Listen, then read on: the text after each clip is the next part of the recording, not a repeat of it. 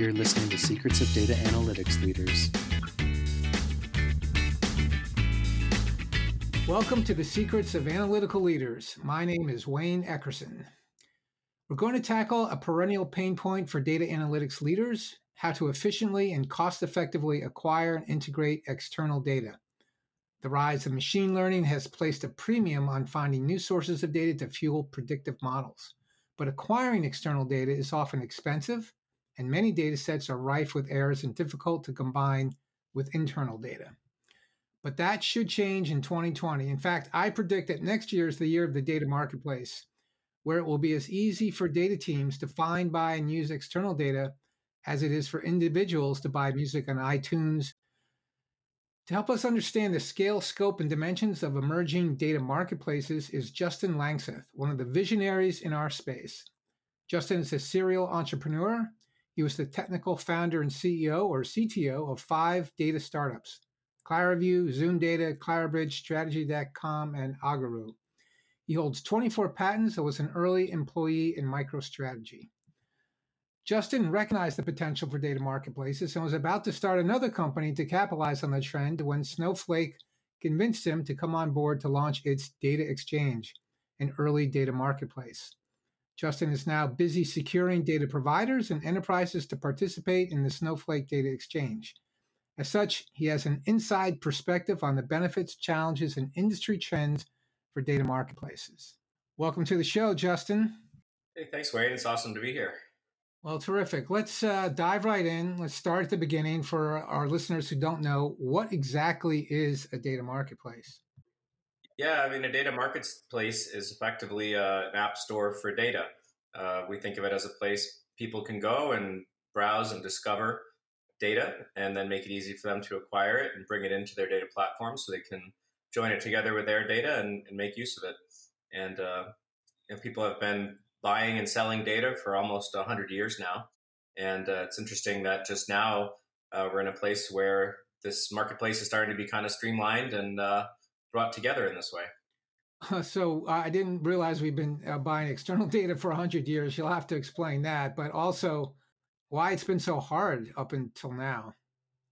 Yeah, originally it was technical issues, like the original data being bought and sold was on Wall Street as people were starting to sell feeds of stock quote and price data, and before that, commodity prices were information that people wanted to get access to as quickly as possible.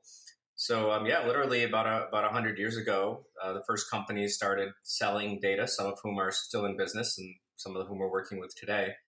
And originally, just transporting the signal of the data was over ticker lines. So it was often very challenging to transmit the information. But that's where it all really started. And as the years progressed, the technology got a bit easier. And I joke a lot about mailing floppy disks and FedExing floppy disks around, but literally that was kind of the state of the art 30 years ago. And it's gotten easier with FTP and with cloud storage and with even email in some cases. But it really hasn't gotten to the crux of the marketplace itself in terms of making it easier for people to buy and sell and discover and utilize data. So what's going to change to make it easier to do all that you just mentioned? Yeah, with most things in the world right now, the shift to the cloud is the underpinnings of it. So as companies have been migrating their entire computing stacks as well as the data stacks and more recently data warehouses to the cloud, much all companies' data is living in some cloud platform. Snowflake works on top of Amazon, on top of Azure, and on top of Google. And most companies have picked one or more of those as their place where all their data and compute is going to happen. So once data is in the cloud, it makes it a lot easier to share it and transmit it and store it and join it together with other data. And Snowflake was really interesting to me was that it operates as basically a multi-tenant data fabric or data layer where people can very, very easily share and interchange data with each other. And that's what I saw as kind of something unique that really I saw as being able to kind of build this kind of data marketplace layer on top of. Yeah, it seems like the multi-tenancy in the cloud is the key to making this sharing easy. Essentially, if everyone's in the cloud running on the same platform, you just make someone you want to share information with, a tenant. And that's pretty easy to do. Did I have that right?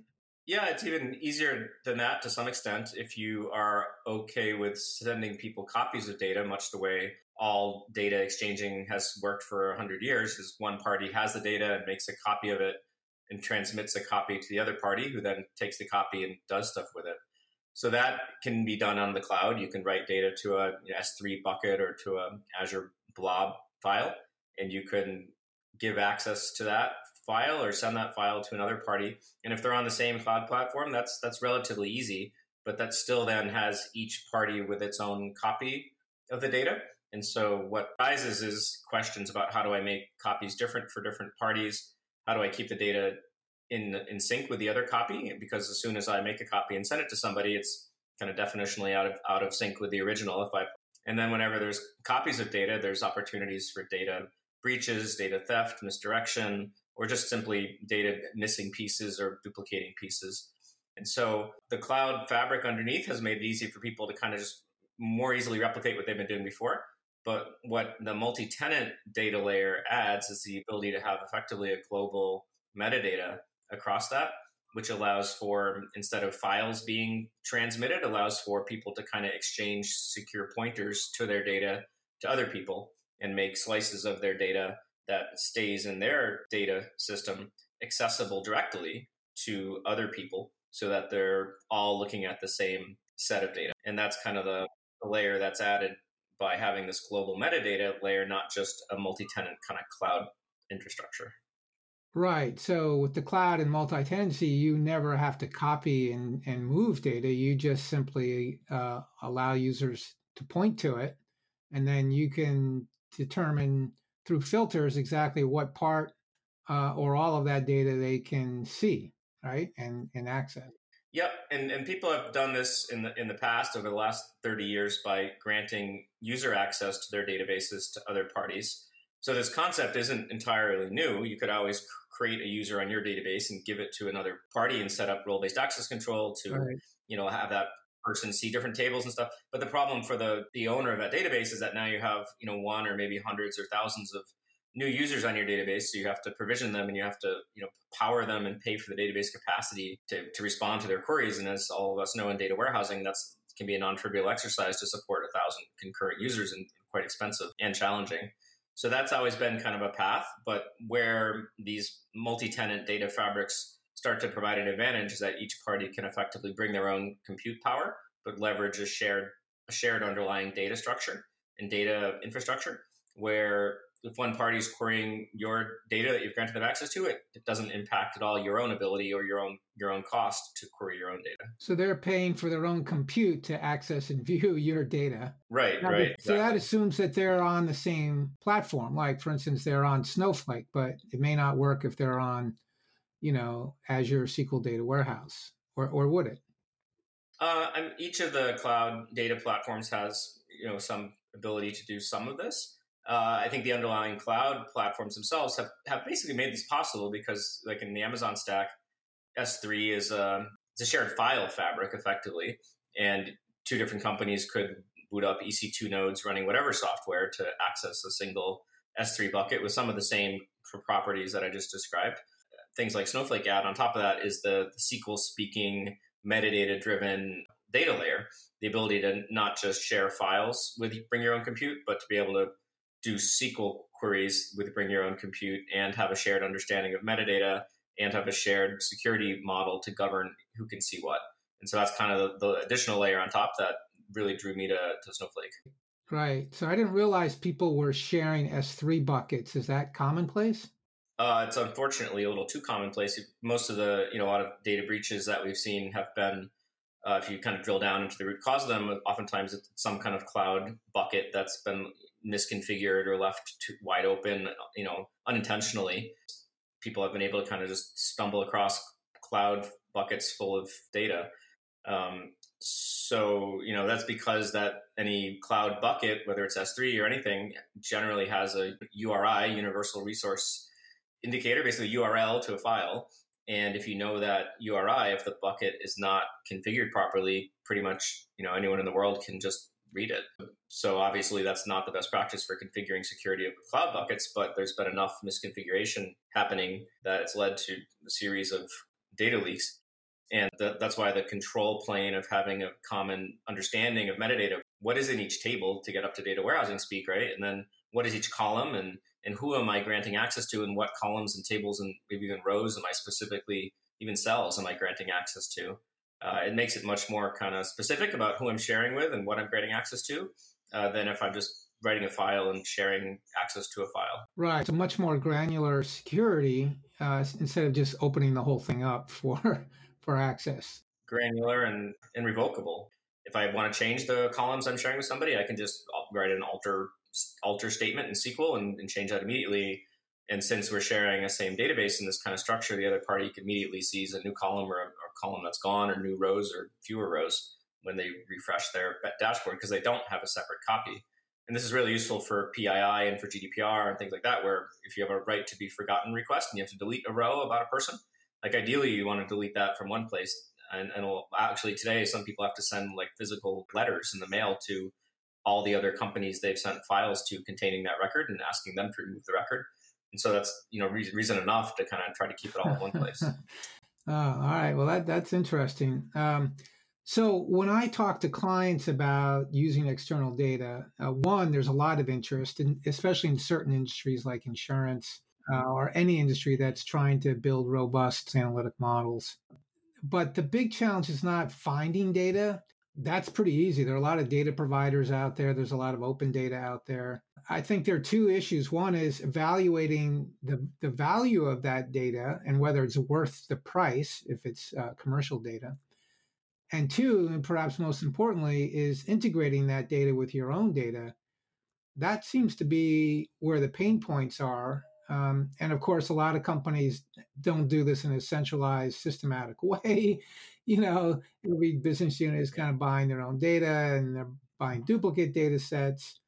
And a lot find that those data sets are full of errors, let alone, different formats that have to be reworked and reintegrated. So to me, these seem to be the big pain points. And, just providing a marketplace where it's easy to find stuff, that's great, to make it as easy as buying stuff on Amazon or whatever. But how do you solve those, real deep problems of value, cost, and especially integration? Yeah, and all those things have been so hard and so painful that most companies have just not dealt with it unless they really had to for some reason. Like you can't be a brokerage firm if you don't have a stock price feed. Some industries just had to, almost forced into getting external data, and had to plow through all those pain points. And so really a lot of external data is still really thought of that way. It's extremely hard and costly and challenging to bring it in and to align it to their own data. But people are generally cognizant that it can be extremely valuable. Like the most sophisticated buyers and sellers of data today, some of them are in the hedge fund space, and they realize that if they can source interesting data and, as you mentioned, merge it together with their existing data and their models that they've built on data, they can actually trade stocks or other things in a way that makes money for them. So it really comes down to how hard is it, and can we make it easier across all those stages you integrated, and then also can we kind of make what is the motivation for people to do it? And some of the more sophisticated people, the motivation is clear. But for everybody kind of in the middle, who just are just getting to the point where they have their own data under control with a data warehouse after us all talking to them about this for a long time, they're starting to open their eyes to the external data world and starting to realize there's probably some value, especially as they start to move into building AI models on top of data. Because in AI, you can kind of add new data underneath a model and see if it boosts the model without making really kind of a qualitative judgment on it. Like either this inbound data history feed either makes the model better or it doesn't. In a lot of cases, you can measure that quantitatively. So I think a lot of it is making it just easier. And then on the other side is how to measure the value. I think the AI and machine learning place is where it's kind of almost easiest to measure the value. That's why hedge funds are big users of external data, right? They're just feeding these new data sources into their models to get a little bit more advantage in terms of the accuracy of their models, right? Yeah, basically they're trying to predict future cash flows. Like if before somebody else does that an industry or a product or a business or a company or a competitor to a company is going to be making more money versus less, you can trade or short a security, even if it's not of the company itself, but of a similar company or of a company. So yeah, they're building basically huge models of the world, and not just the world, not the world in general, but basically of all cash flows, because that's what drives the world. So they're the ones buying these satellite images of cars in parking lots outside, major warehouses or stores, right? That's the classical example of alternative data, as it's called. And yeah, that was one of the early ones. But the problem is now anyone can buy those satellite images, and everybody in the industry has the technology to count how many cars are in the parking lot and the math to figure out that if there's more cars in the parking lot than fewer on Black Friday, like they're going to make more versus less in a month or two. That's, it's pretty simple math. So the problem with some of this data from the provider's perspective is if you've gone out of your way to like source this satellite data and build all this stuff and sell it to people, as soon as you sell it to the second and third party, the value of the data for all the parties goes down. So it's kind of an interesting counter incentive as well on the supply side. We'll have to talk about the state of data providers then, if that's the case. The more supply of data you provide, the less you can make off of it. That seems like the self-constraining model there. Well, it's supply and demand, and that's where that's why we call it a data exchange, is because a data marketplace would be a place where you can just sell a commodity and not really kind of haggle over the price of it. But since data, people call it the new oil, and it has some oil-like quantities and it has some very non-oil-like qualities. And you can use data over and over and over again, whereas oil, each bucket of it, you can only burn it once. And that's you think that's a positive for data versus oil, but actually it's not, because you can't ever prove that the data has been used once and destroyed.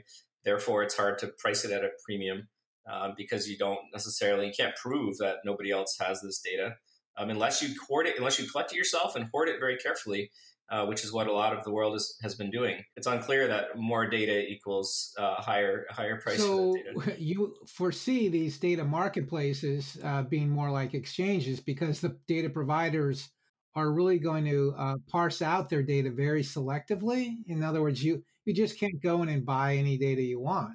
Is that because of this pricing phenomenon? Is that true? Well, if you're a provider of data, then it's a supply and demand situation. So if you can prove, like say you're an artist and you make a painting, if you can prove that you've only made this painting once and you're not going to make 20 of them, like that one copy is going to cost more. Or if you decide you want to make 100 prints of something, you can number 1 to 100, and then people trust that you didn't actually make 200.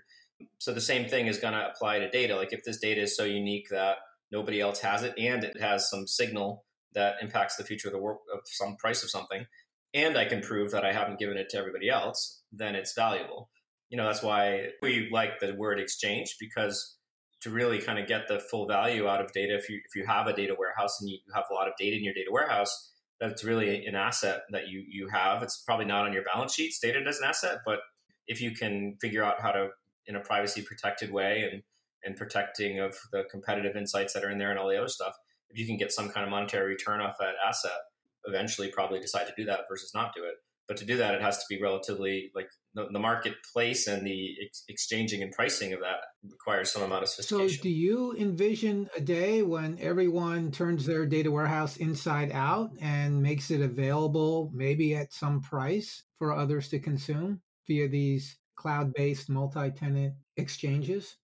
I think there's a lot of interest in that concept. Like I've been talking to some very large companies, and they have been treating their data warehouse as a cost center for 25 years now. But they're starting to realize that there's value in the data. And of course, they have tons of concerns about privacy and regulatory. But then even beyond that, which obviously no questions you have to comply with, but even beyond that, there's questions about, well, if I make this data available to somebody, will my competitors somehow get their hands on it? Will that give them an advantage against me? And then so you start to be interested in like who exactly is getting access to this. And then you start to care about what exactly they're doing with it. And then you figure out how to price it. So all these things just like add so much thought complexity that most companies have done nothing. There's just so many reasons not to think about it. They've done nothing. But at the the highest levels of most companies, they realize they are sitting on a vast data asset. And I think there is extreme interest in turning that into at least neutralizing the cost of the data infrastructure and that's supporting it. Making your data warehouse at least cost neutral. And that maybe that's an easier initial goal than it is to try to drive, entirely vast new streams of revenue to a Right, company. right. All right. Well, we're probably jumping way ahead here. Maybe we should just look at the existing data providers because there's plenty of them out there, going from the Axioms of the world. Do you expect all of those folks to kind of jump on these, I won't say public data exchanges or not? I know you're busy trying to recruit folks like that to participate. How is that going? Yeah, I think like any kind of new thing, the early adopters are the smaller and more nimble, newer companies. I think the older companies that like have been monetizing data for 50, 100 years, literally in some cases, they are rapidly adopting the cloud data fabric. So many of them are great Snowflake customers, or they're evaluating Snowflake or becoming Snowflake customers or customers of other cloud data systems. So I think it's not that they're like staying on premises forever. They are moving to the cloud, but if your whole company is dependent on a stream of revenue that based on packages that you price and deliver to hundreds or thousands of customers, like you're going to be a little bit careful trying new things too fast that could disrupt your cash flow. It's classic innovator's dilemma because there's nothing though stopping some startup from starting up and finding an alternative signal of the same information and then bringing it to market through all the latest, greatest data marketplaces, data exchanges. So I think the bigger data providers are really interested in this. They're big adopters now of the cloud data fabrics. And I think they're very carefully looking at these data marketplaces and data exchanges that are emerging and thinking about like what is their real position long term. Should they try to have their own data store and have all their customers come to their own private data store, or should they participate in these larger, more public ones? And kind of depends on the industry in a lot of cases as well. Maybe what works for financial services is very different than what will work in and I suppose that they might be doing both at the same time, right? They might have their own cloud-based exchange and participate on other cloud platform exchanges, including Snowflake. Yeah, I think so. I think there's little reason why they wouldn't. If you have a product and you can prevent, counterfeiting of your product and have trust in your product's legitimacy, like you generally would want it in as many stores as possible. So there's little reason to only sell your data in one place, as long as you trust the platform and people trust the data source at that point. So who are going to be the big players in this space, the big exchanges or marketplaces, in your opinion, other than Snowflake, of course, but I assume you recognize that you're going to have some big competitors. Yeah, it's been interesting. Like over the last 10 years, there've been a bunch of startups who've attempted to build data marketplaces as kind of new third parties. And then in the last 2.5 years, there's been a bunch of blockchain kind of crypto coin attempts at building data exchanges, many of which kind of fizzled after the Bitcoin crash. But that technical approach is interesting. But I think at the end of the day, like it really, the data is going to live in the big, large cloud platforms. And right now in the US, at least, that's Amazon, Google, and Microsoft. All three of those companies know how to sell things to people. All of them are building very strong business to business, sales forces. So I would imagine we've already seen evidence of many of those players be interested in helping sell data. Some of them have even launched things also called data exchanges recently. So yeah, I think it's going to be anyone who's running a large cloud data fabric be a obvious place to try to build a data exchange. So that puts Snowflake in an interesting competitive position because you're going to offer one of these exchanges, but you're offering it through a public cloud platform that's also offering its own exchange. So there's got to be some point of differentiation there for you guys. And it's probably the fact that you guys and your customers can exchange information and data across those cloud platforms. You're not bound by one. Yeah, that's certainly a key aspect. Many of our customers are very interested in having a data platform that runs across multiple cloud platforms. Oftentimes they've acquired companies or that are not, have their data on a different cloud platform. So they're already in a multi-cloud data warehouse situation already. And then as companies start to think about not just like publicly selling and exchanging data, but just even within the walls of their company, their subsidiaries, or within their partner and customer ecosystems, there's a lot of good reasons to kind of have all your supply chain partners, for example, on the same private walled garden data fabric. And that's another area that we've recently announced is that we're bringing to market a Snowflake private data exchange, which is the same technology that we have built for our public data exchange, but allows our customers to run their own private walled garden data exchange, kind of like a sandbox where they can invite only the people they want and they can control what data sets are in there and who has access internally to those data sets. And that's based on direct feedback from our customers. When they saw our announcement around the public data exchange in June of 2019, we got strong feedback from many of them that they really liked that concept and that they wanted a private version of it that they could have their brand on and that they could control, and that they could use as a private place to exchange data with their partners, customers, suppliers, and internal Very departments. interesting. Last question here.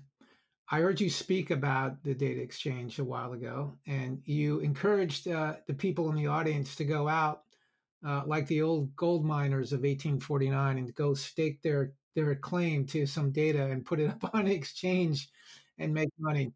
It was that tongue in cheek kind of encouragement or not?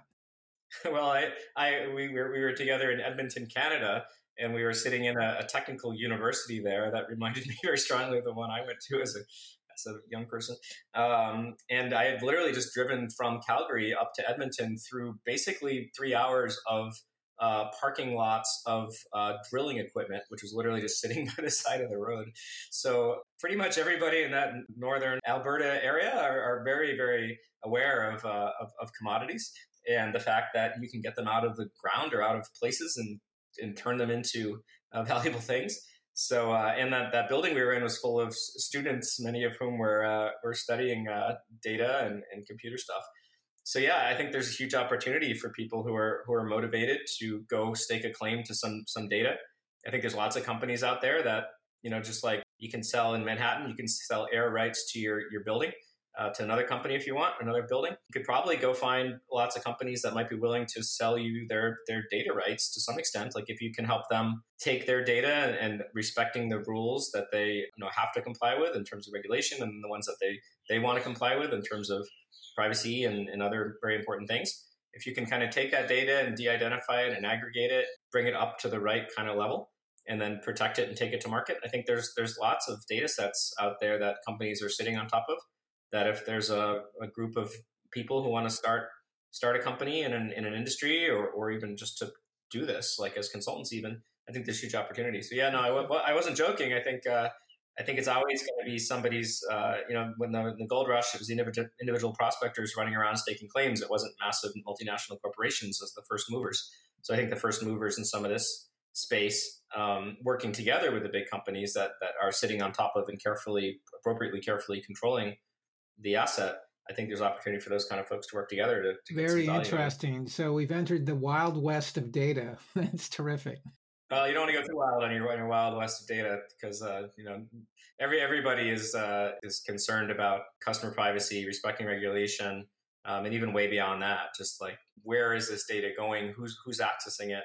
And just being able to have traceability and governance and control and being able to know where your data's gone. Like that's another big benefit of doing it on a cloud data platform.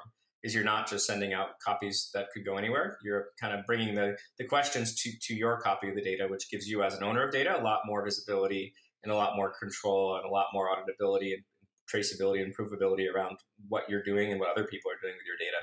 So I think reversing that kind of data direction paradigm. So people can query your data from their compute, but can they also download it, or is there a way to restrict that? Yeah, and the way we all crafted the BI industry requires generally the ability to do a select star from a BI tool, which of course, once a BI tool has done a select star through an ODBC driver, like that computer, is nothing stopping that computer from writing it to a file. So in the normal BI, in SQL pattern, you share access to run select statements against data, and you open that up to tools that can write files, therefore opening up the door to having somebody run a select statement and running a file, which is the point you're bringing up. So one of the things that you can uniquely do on a multi-tenant cloud data platform is you can share not just the ability to run select statements, but you can share the ability to run more specific analyses, or we call them user-defined functions. So instead of sharing access to run any ad hoc analysis against an underlying data structure, you could share a suite of effectively functions that kind of lock down to maybe the 10 or 20 most interesting questions that somebody might want to ask against the data. And then those functions can run across raw data, but without actually providing the other party the ability to see the raw data or even the structure of it or even the logic behind the function. So that is one area that we are really talking to companies about, is using those kind of secure functions, which are callable from SQL and callable from all the BI tools and all the machine learning tools that we're used to using, is using that as a way to allow people to ask questions against data. And there's a blog I wrote about that, which has a lot more details. So it sounds like they can still query the data and still maybe download it, but it's going to be aggregated and highly filtered, so you're only getting what you really want and trust the querier to use. That you can do with what's called a secure view, which can aggregate and filter. What I'm describing in addition is a secure function, where you say, I want somebody to run this particular piece of logic against all my raw data, not just aggregated data, but against raw data. But I only want them to be able to get this kind of answer. Like, I want to let somebody run an analysis to know how many different items sold with the product I'm selling and what is the average price of those items, but not know the names of the items, for example. And to run that, like, you'd have to normally give somebody access to all your raw data, and therefore they could point a tool at it and download it. But if you give them just a function call through SQL that can answer that specific question, you can constrain not only the questions they can ask, which is useful. You could even price those questions differently, maybe, but you can definitely prevent the underlying data from even being seen, or exposed, downloaded, or even somebody knowing what the structure of it is. Yeah, kind of pushing the edges. And I think a lot of this is what leads to the ability to do that secure monetization of data, is not just selling files or even the ability to run arbitrary questions, but being able to price and constrain certain kinds of questions differently from others, and then really be very careful about how many times those questions are being asked and what. Right. So theoretically, a company could create a function for customer retention or customer loyalty if they wanted, and then someone could use that function and understand what that customer or company's loyalty or retention scores were without seeing any of their underlying data, and then marry that or compare that to other companies who've exposed that same function. Yeah, that, or maybe you only be able to ask the question about an example company, but then you get back like their 5 similar companies averaged together. So even though the provider of that data has company level NPS scores or whatever it is, maybe they only let you ask a question that the answer of which is going to be a minimum of 5 companies averaged together. So there's lots of very interesting ways you can allow people to ask the questions that are valuable to them, but also protect the underlying raw data from being extracted or copied. And that we're just kind of beginning to scratch the surface. Well, that's what it sounds like. There. So, as we enter 2020, I think we'll start digging in literally into these new gold mines and to see what they can surface and yield for us. So, Justin, thank you so much for being on the show. Very interesting and illuminating for our audience. Great. Thanks so much, Wayne. Good to chat with you again, and see you soon. Thanks for listening. If you like the podcast, please subscribe. If you want more content from business intelligence to data management to data science, browse to the Eckerson Group website at eckerson.com.